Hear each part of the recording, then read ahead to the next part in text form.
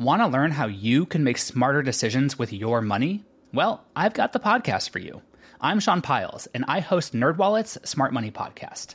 Our show features our team of nerds, personal finance experts in credit cards, banking, investing, and more.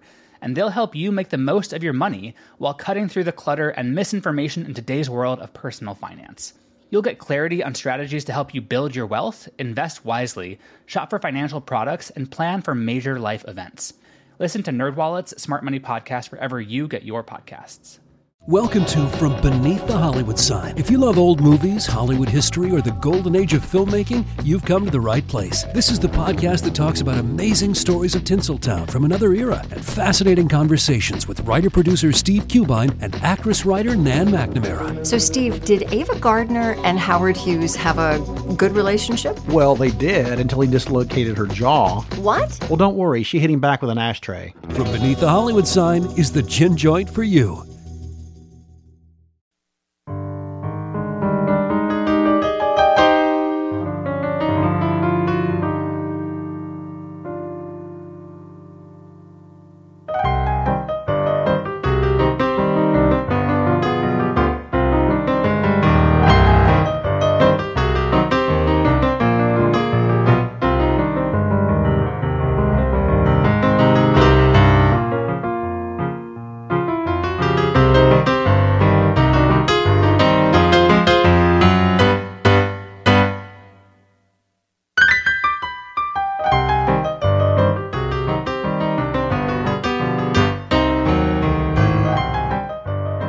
Welcome to the Most Notorious Podcast, everyone. I'm Eric Rivenes, and happy holidays.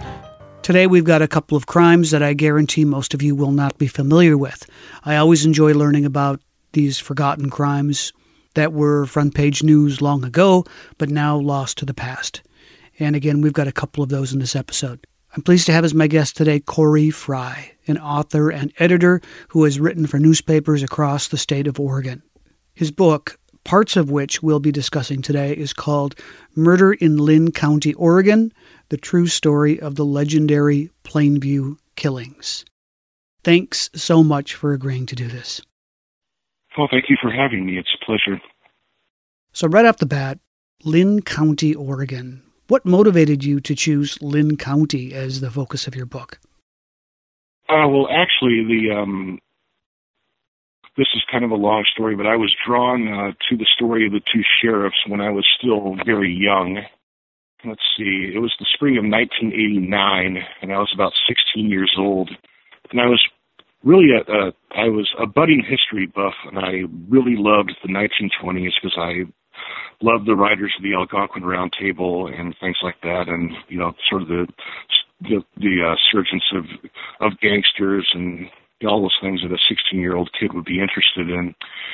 And around that time, spring of '89, an antique store opened in the area, in the downtown Albany area. I was attending West Albany High School at the time. I was a junior.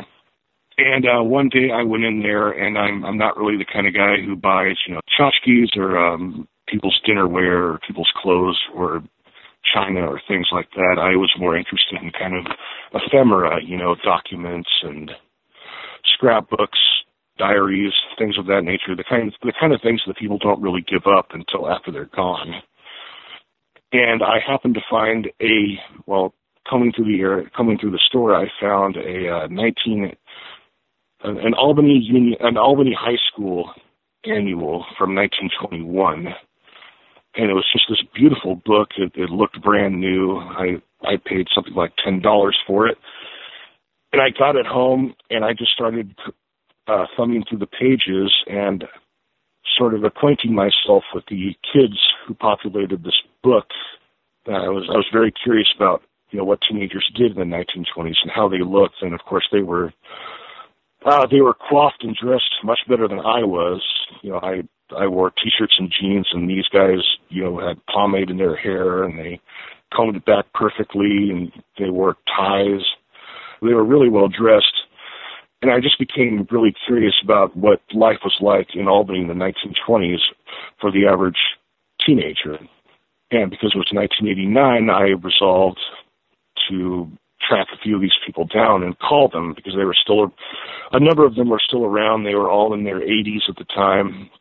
And so I went through the phone book and I found listings for, I think I ended up talking to about 10 people. And I would just, I was young and I had hubris, so I just would cold call them. I would pester them with questions about their childhood and what they did for fun and things like that. And initially they were skeptical, but I think a lot of them sort of understood that I was very earnest in my questions. And we often spoke at great length for a long time, multiple times. And this one particular woman I was speaking with all of my subjects, I would kind of go through the yearbook and I would call out classmates' names and say, what is this person? What was this person like? Who was this person?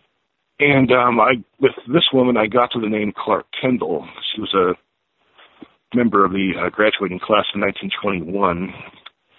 And his nickname, according to the yearbook, was Sheriff. And so I asked her, why did you call him, why did you guys call him Sheriff? Was he like a goody two-shoes or something? And she said, no, if we called him that, it's because Clark's father was the sheriff of Lynn County. And then she goes, oh, it's just terrible what happened to him. And I kind of stopped myself and asked, well, what happened to the sheriff? And she goes, oh, I don't want to talk about it. It's too sad. And so I became kind of frantic. I was dying to know what happened to this guy. So one weekend I went to the library and I just whirred through hours and hours of microfilm from 1921 to 1923 looking for information on what happened to the sheriff. Initially I thought that the search would take forever because, the way the paper was laid out, it was just column after column after column of stories. It was the most cumbersome design you ever wanted to look at. And I thought, I'm never going to find out what happened to this guy until I got to the newspaper that came out the evening of June 21st, 1922, and it stopped me in my tracks because the headline was just huge. I mean, it was the size you use when announcing war or announcing an apocalypse. It just said sheriff and minister die. And I read the story, and I read through more articles, and I just kind of kept going, looking for other information, and I ended up finding a year later that his successor had been killed as well. And that stopped me in my tracks. And I thought, because I had never heard these stories before. I was growing up in Albany, and we didn't learn about either of these incidents. They weren't talked about, and it seemed like they were kind of unknown beyond a certain generation of people. And that was kind of my first real, how should I describe it? It was my first real revelation as a young man that history doesn't remember everyone. Something awful could happen and their lives, their stories could just disappear. And that kind of frightened me as a young man. So I resolved that I would write the story. And I tried when I was 16. And then a number of years later, I was working at the Democrat Herald as a part-time sports writer. And every year at the time, we had this special section called Focus. And it was always a section centered around a theme. And one year the theme was history, and I pitched these stories for that section, and my editors liked it so much that they assigned the story to someone else, which didn't please me at the time, but I've learned to live with it since then. And it's been written about a couple of times subsequently since then for the paper, but I always resolved that one day I would do it myself, and I would turn it into a long-form book. And when I turned 40, when you turn 40, you kind of take stock of your life. What have you accomplished? What haven't you done? And this was very high on the list, so I resolved to write it, I resolved to finish it, and I resolved to publish it. So it took me about 3 years, but I found a publisher, and it came out in August. And so I'm very pleased with how it turned out. I spoke with family members. I dug way, way deep into the catacombs of the newspaper morgue. And I found a number of stories besides, and I think it turned out well. So that's my long-winded answer to that question. That's great. And I do want to mention this. Most historical true crime books focus on a single case from start to finish, but your book is almost like a mini time capsule, focusing on a series of really compelling crimes that happened in Lynn County over the period of a couple of years. Sheriff Charles M. Kendall weaves in and out of the stories, at least until his demise, which we'll certainly talk about. So let's talk about him. Who was Sheriff Charles M. Kendall? Charles M. Kendall was born either in 1867 or 1869, depending on whether you believe his headstone or his death certificate or the newspapers of that time. He was born in Chalfant, Ohio, city that no longer exists. He married his wife, Stella, in 1901. And initially the family moved west. First they established a residence in Northern California, where they kind of settled down for a couple of years, where the Stella had their only child, Clark, in 1901. It's interesting because he was the sheriff. He was also something of an architect, but he was probably best known as an entertainer, which when researching the book, I thought was an odd vocation for a sheriff to have on the side. But he was well known as sort of an interlocutor, the speaker. He had journal after journal of dramatic recitals. He would read the grave scene in Hamlet. He had just oceans of jokes that don't make sense anymore. He would recite whole stories, but he was generally known as that, and he was very well regarded as a speaker, and he may have just continued doing that. But he and his family came from I think Shasta County town of Millville to Albany in the early 1900s, and he supported himself as a wallpaper hanger and things of that nature, also while performing his routines at various schools, reading humorous stories, and gaining a reputation as that among, such influential people as school superintendents and local dignitaries for his talents in that regard. And around 1910, 1911, he became a sheriff's deputy, and I've never been able to ascertain why he entered that particular field. No one really has an answer, but he did, and it's kind of strange because he did that in his mid-40s, which today I think may be regarded as a little too old to begin a career in law enforcement, but it was a completely different time at that time. There was no Oregon State Police. You didn't have to endure courses or training. Someone just put a badge on you and out you went to enforce the law. And people loved him as the sheriff. People loved him as a lawman. He was very charismatic, very easy to deal with, very pleasant, tall man, somewhat intimidating, but from all accounts, just a very good guy. And around 1916, he ran for sheriff. He lost barely. And then in 1918, he ran again, and he won by a much larger margin. And as I've said before, he was well regarded in the community. He was considered a fair and honest man, and he kind of had to be, because at that time, I don't think that the position outside of Albany was held in very high regard, or the person wearing the badge probably wasn't considered an authority on much, so he had to contend with a lot of people. He often had to do it without any outside help, or God, how shall I explain this? It was difficult to be a lawman back then because he obviously doesn't have the advantages that police officers have now. He used his own car, which was a 1920 Overland. He didn't have much by way of protection. There were no bulletproof vests. At most he had a watch in his he had kind of like a watch in his pockets and a badge, and that was all he really wore to signify that he was a man of the law. At that time, there were no car radios, So he had to communicate via telegram. He had to communicate via, a welcoming house with a telephone, or there were call boxes positioned around the county. So if you went out to a place like Plainview, you were kind of lost. You were kind of on your own. You couldn't call for backup. You couldn't really do much.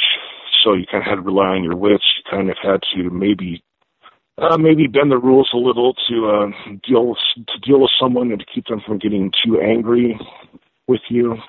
But ultimately, he was just a very fair man. He was a loving husband. He was a loving father, and he was very well regarded in the community. Your book goes chronologically from January of 1922 up through 1923. And there are a lot of really interesting cases covered. But since you've just described Kendall so well, and he's fresh in our minds, I'd like to jump to that fatal confrontation Kendall has with Dave West. So let's talk a bit about Dave West first.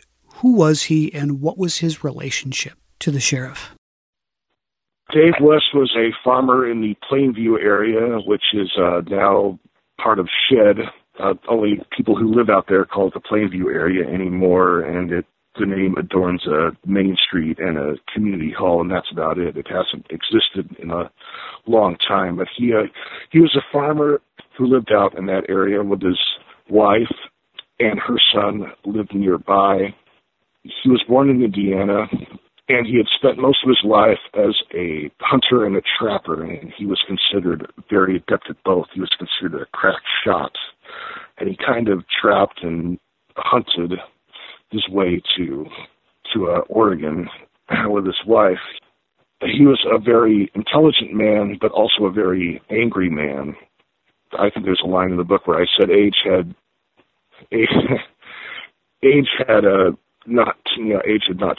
it hadn't lengthened his fuse. He got older, he got angrier, and so he had a very vicious temper. He was known.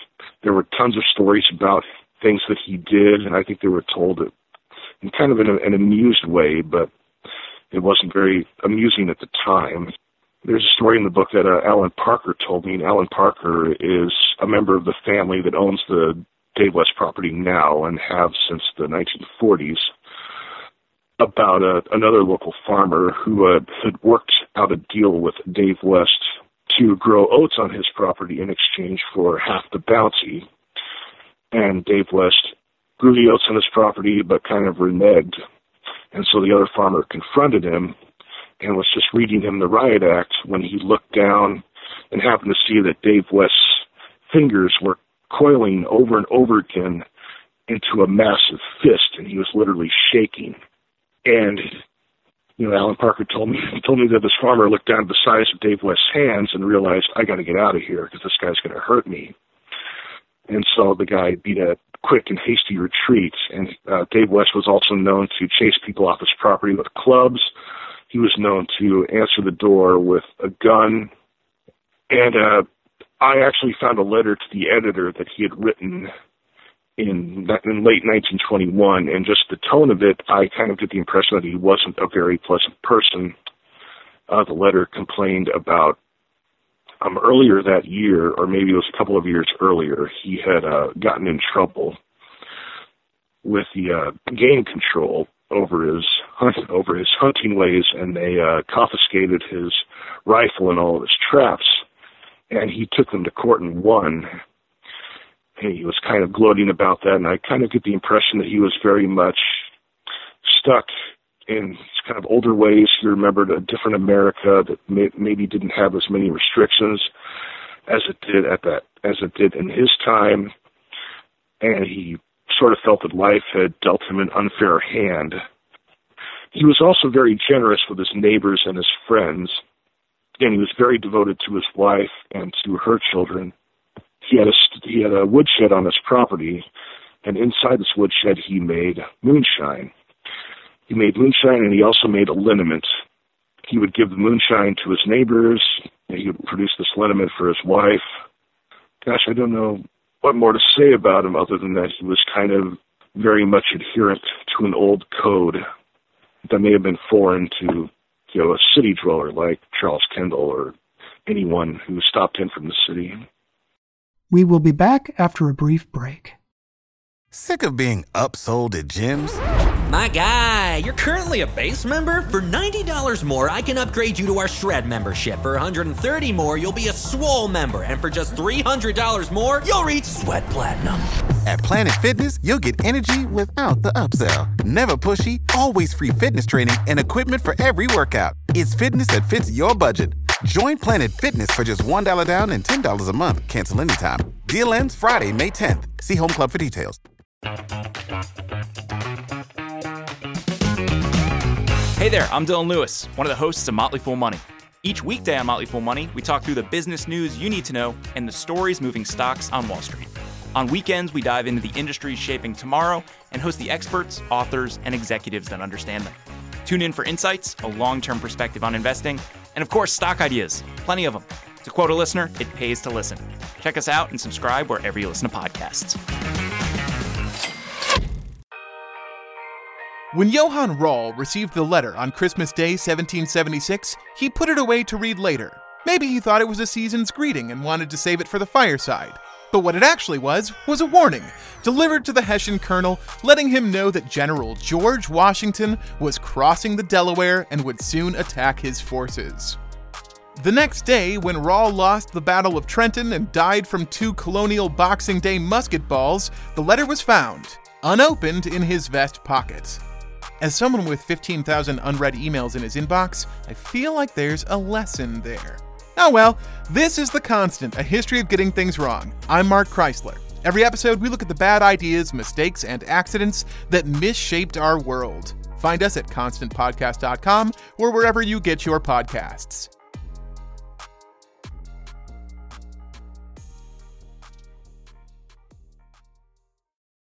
And we have returned. So let's talk about the day of June 21st, 1922. And we should probably mention that Dave West was making moonshine during Prohibition. And Sheriff Kendall, among his many duties, was to follow up on rumors and reports of illegal liquor. So Kendall visits the West home, and there happens to be a gathering there. There are kids there, neighbors. Sheriff Kendall decides to take someone along with him, the Reverend Roy Healy. And it's not something a law enforcement officer typically does, partnering up with clergy on calls. Can you explain why he does this and how things escalate once they arrive? Yeah, well, I'll do my best to explain that. About a week before this happens, Sheriff Kendall and the Lynn County District Attorney, a man named L. Guy Llewellyn, they're invited to meet with a recently organized group called the Brownsville Good Citizenship League in Brownsville. And I don't know much about the body of this league other than it was made up of clergymen. It was made up of, I would think, very prominent local people because they were able to, in their infancy, get an audience with, various powerful people in England County. And this was, in fact, only their second meeting.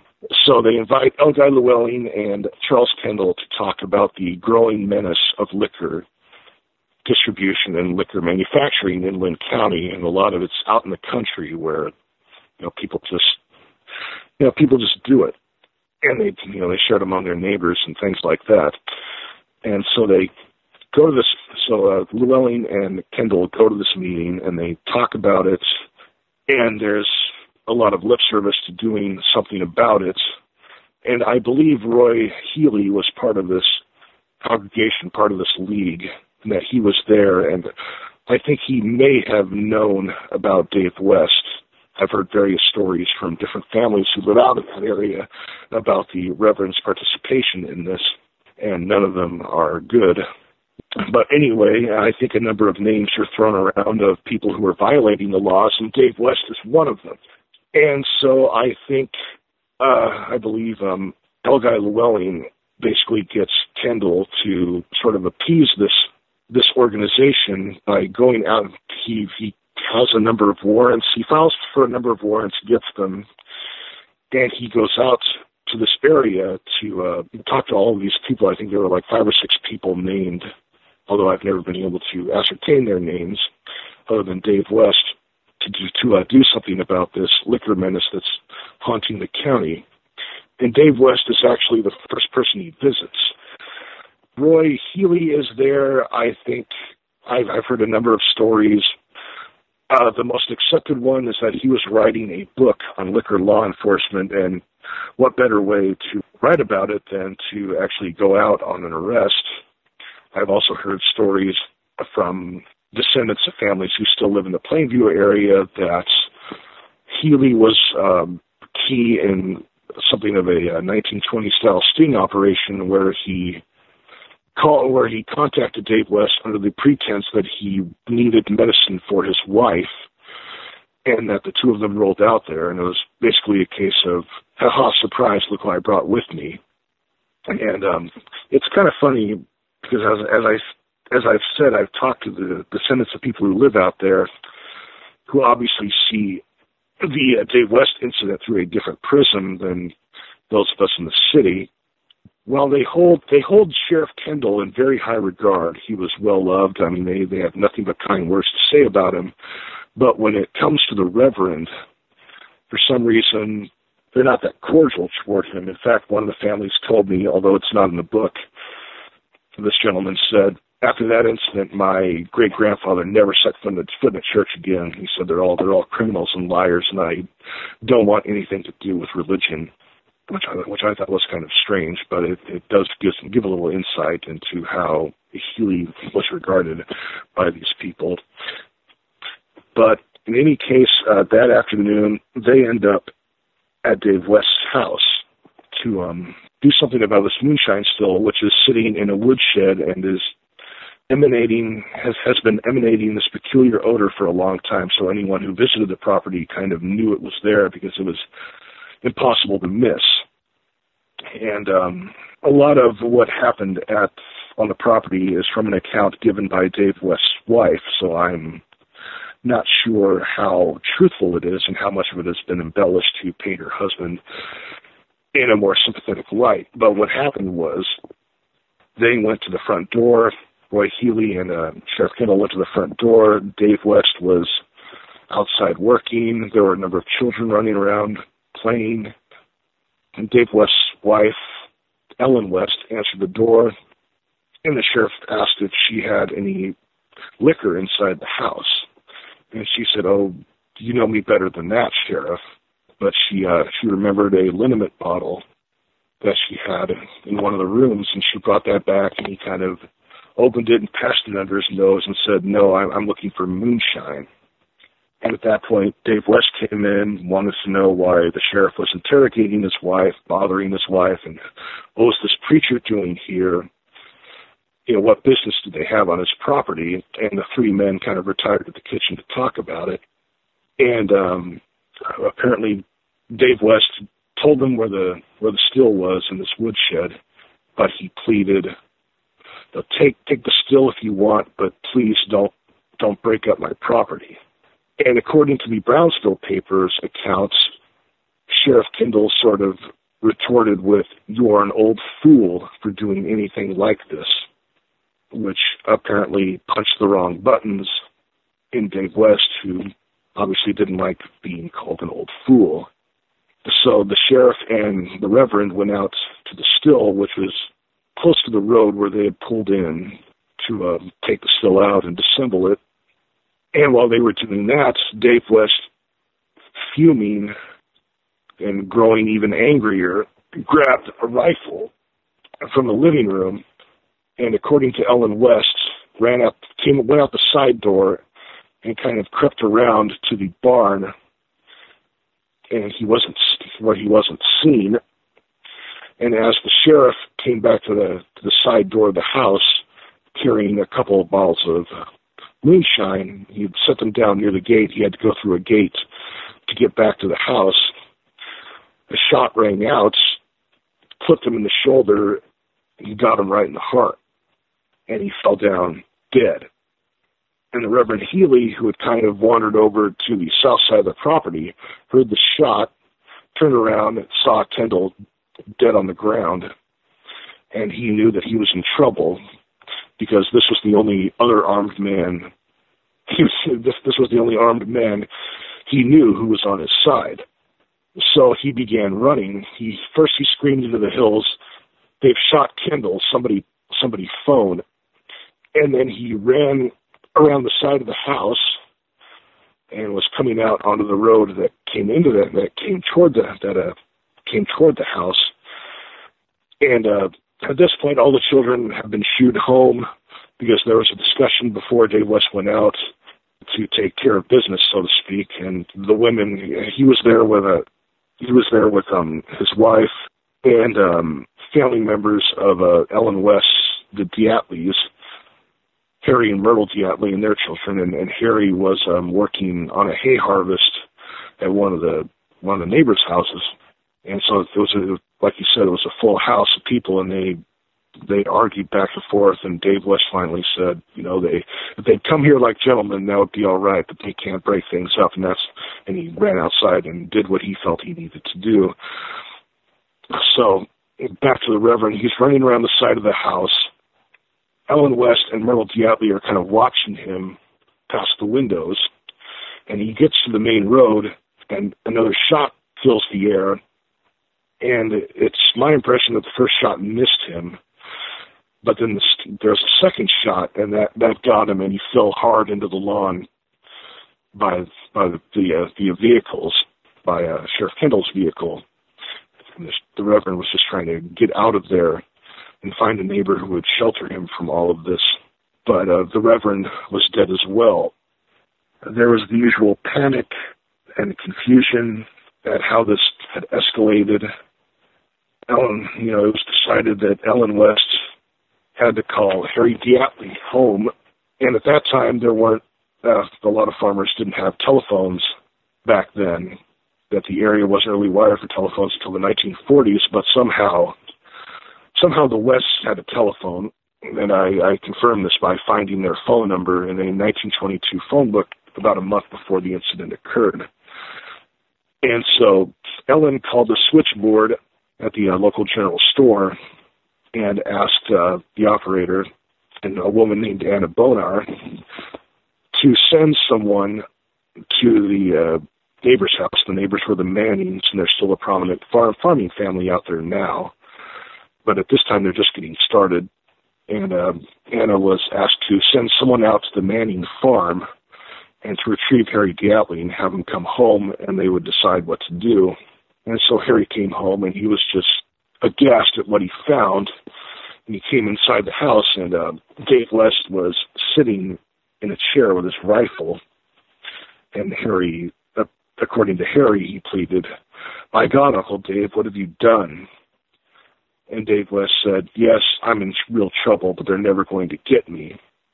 He said, "This is what we're going to do. You're going to go to town. You're going to call the coroner, and you're going to tell him, bring one man down and one man only to retrieve the bodies. If I see anyone else, I will kill them."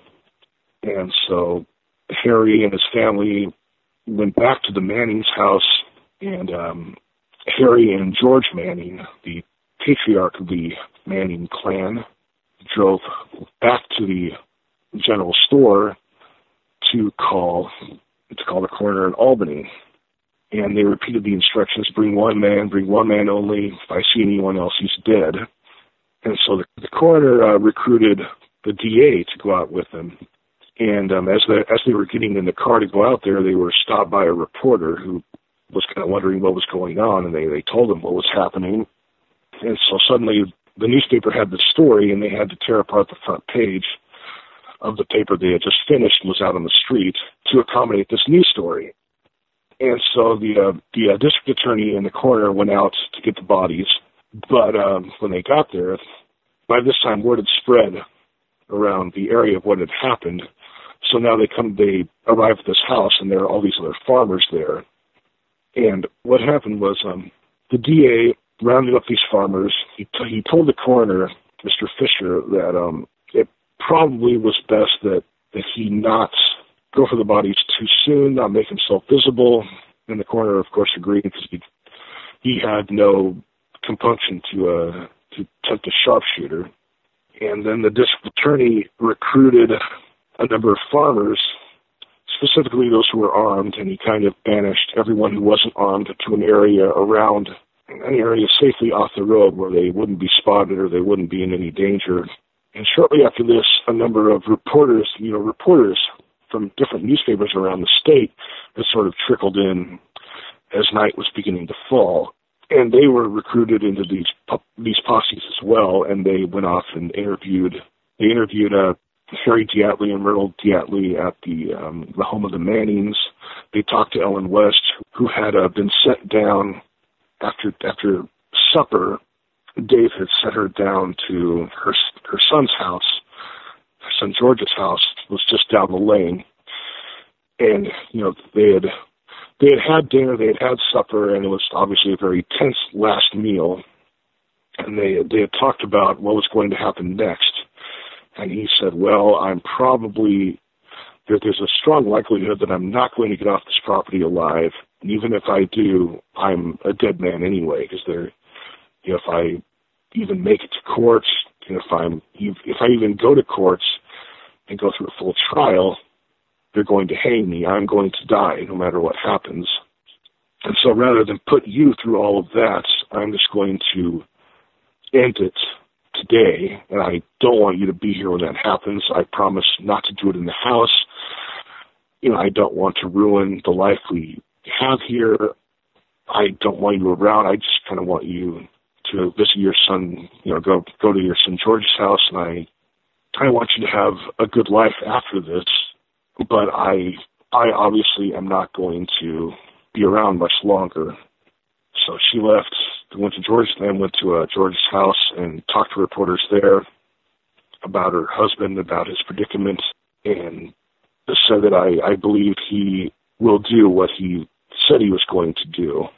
And the night kind of continued on. People were still, the posses and such were still wary of Dave West still lurking around the property, either in the house or in the barn or somewhere watching them. And they were also worried that he had maybe hightailed it to the hills just past the Dave West place, and that he was up there, and he would be practically, they wouldn't find him. He would have an advantage. He was used to hunting and things like that, and they probably wouldn't take him, probably gone forever at that point.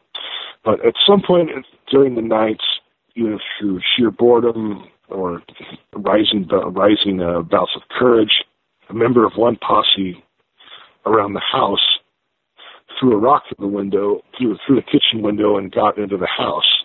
Other people had their cars lined up in front of the house, and they were pointing their spotlights and their headlights at the house as these other guys went through it. And the district attorney was kind of throwing a fit because one of the Oldland County sheriffs was sequestered behind a hedgerow near the house, and the DA was worried that the old sheriff would see movement in the house and fire upon it.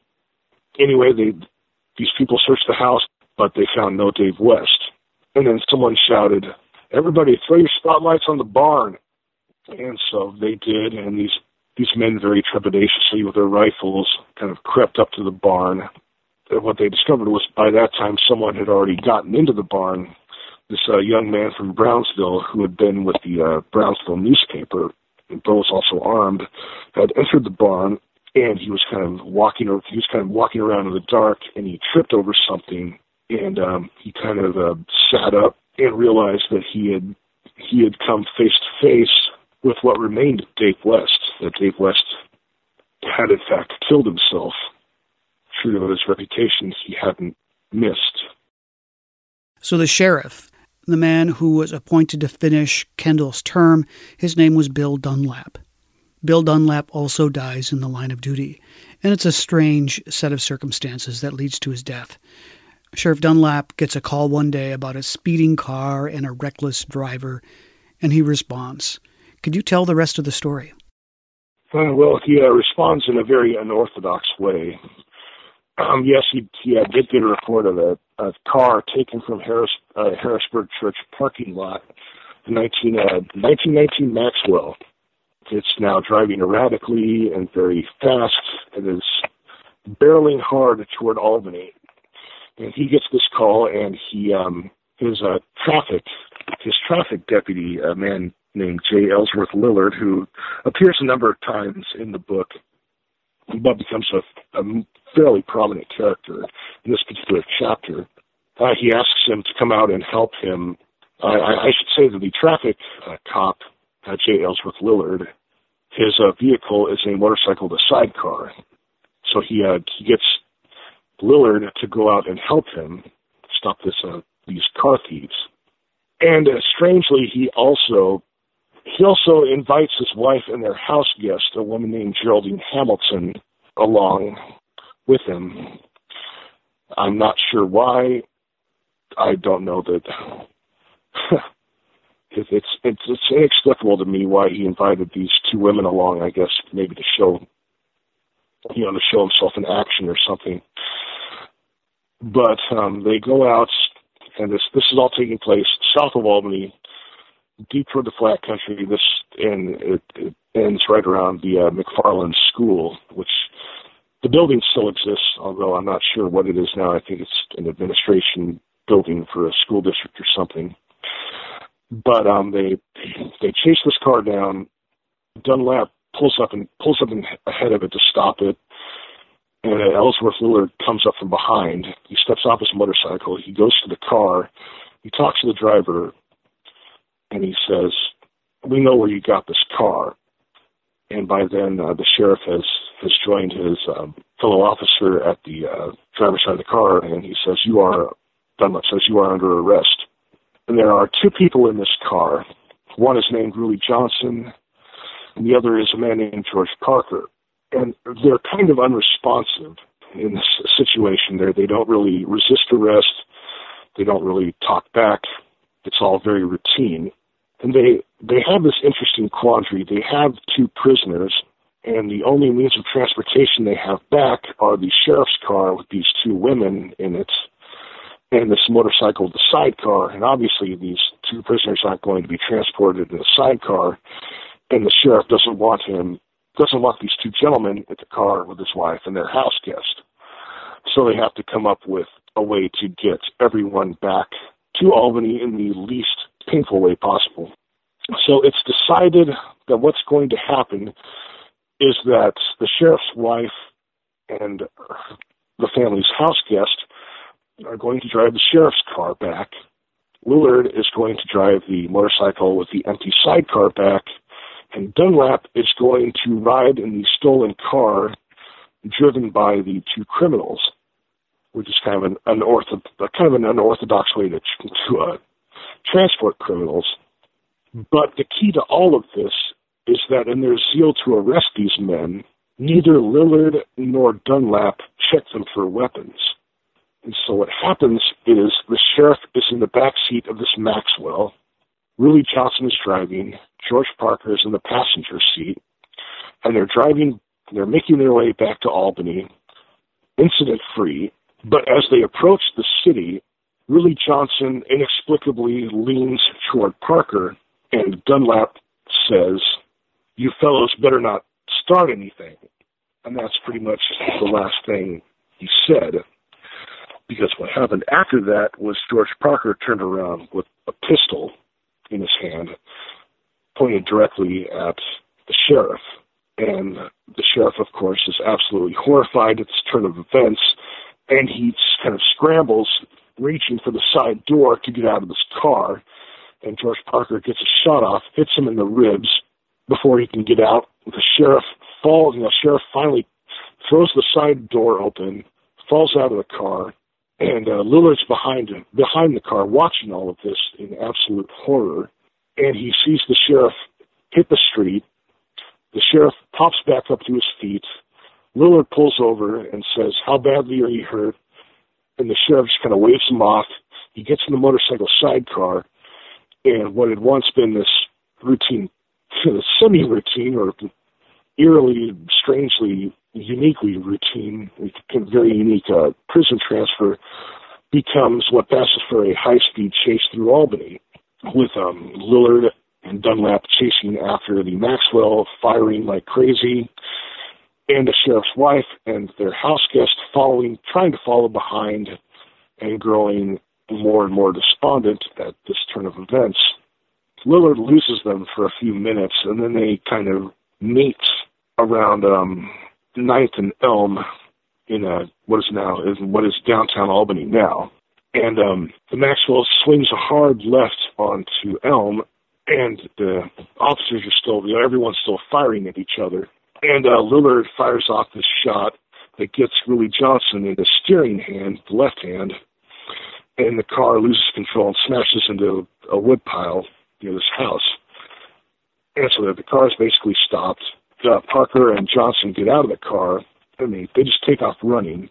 And Lillard gets off his motorcycle, and he pursues them. Dunlap gets out of the sidecar, and he's starting to chase them, but he's just bleeding too badly from his wound, and he manages to make it a few feet running, and he fires a shot into the street and just collapses. And then he kind of slowly gets back up to his feet, even more slowly than before. And by this time, his wife has found him, and he tells her, I need to go to the hospital because I'm going fast here. I'm probably not going to make it. And so she takes him to the hospital. Lillard continues chasing these two guys. They run down this alley between 9th and 10th Streets, and Willie Johnson takes off to the right, and George Parker continues sprinting directly ahead. And so Lillard concentrates on him, and then suddenly Parker just disappears, and Lillard is frantically running around the neighborhood, and by then all the neighbors are out because they've heard shots in the street and people yelling.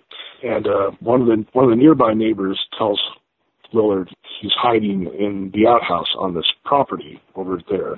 By that time, Lillard's gun is empty, and so another neighbor helpfully tells him that one of the neighbors has a rifle he can use.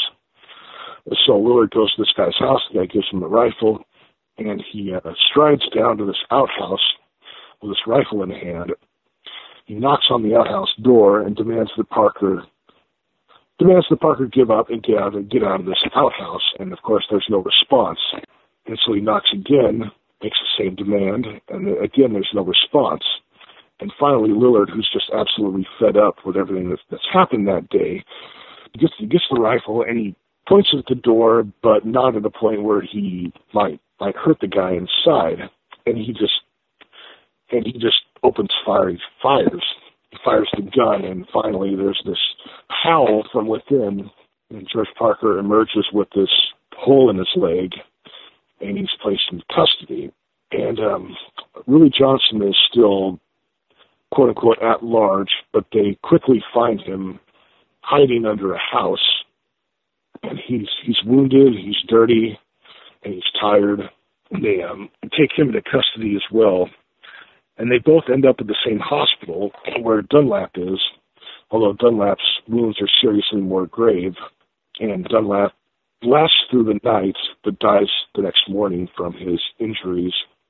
And that day, Willie Johnson and George Parker, who is now considered a murderer, are taken to the Lynn County Jail, and they're flanked by a bunch of police officers because by now, the town has gone through so much. They've lost a sheriff before. They've just had the worst 2-year run ever, and so tensions are high, tempers are frayed, and so it was feared that attempts would be made on the lives of these two prisoners. They inevitably go to court after they're fully healed, and they're given a court date. And while they wait for that court date, they make an escape attempt. And their attempt is discovered when the interim sheriff, who's replaced Dunlap, is walking back from the courthouse, which was near the jailhouse, walking back from the courthouse to the jailhouse, and he happens to see George Parker in the jailhouse yard where there's supposed to be no one at that moment. So he gives chase. He accosts George Parker, but by this time, Willie Johnson is gone. People have theories about where he went, and people say that he hid in the trees until nightfall and then left town.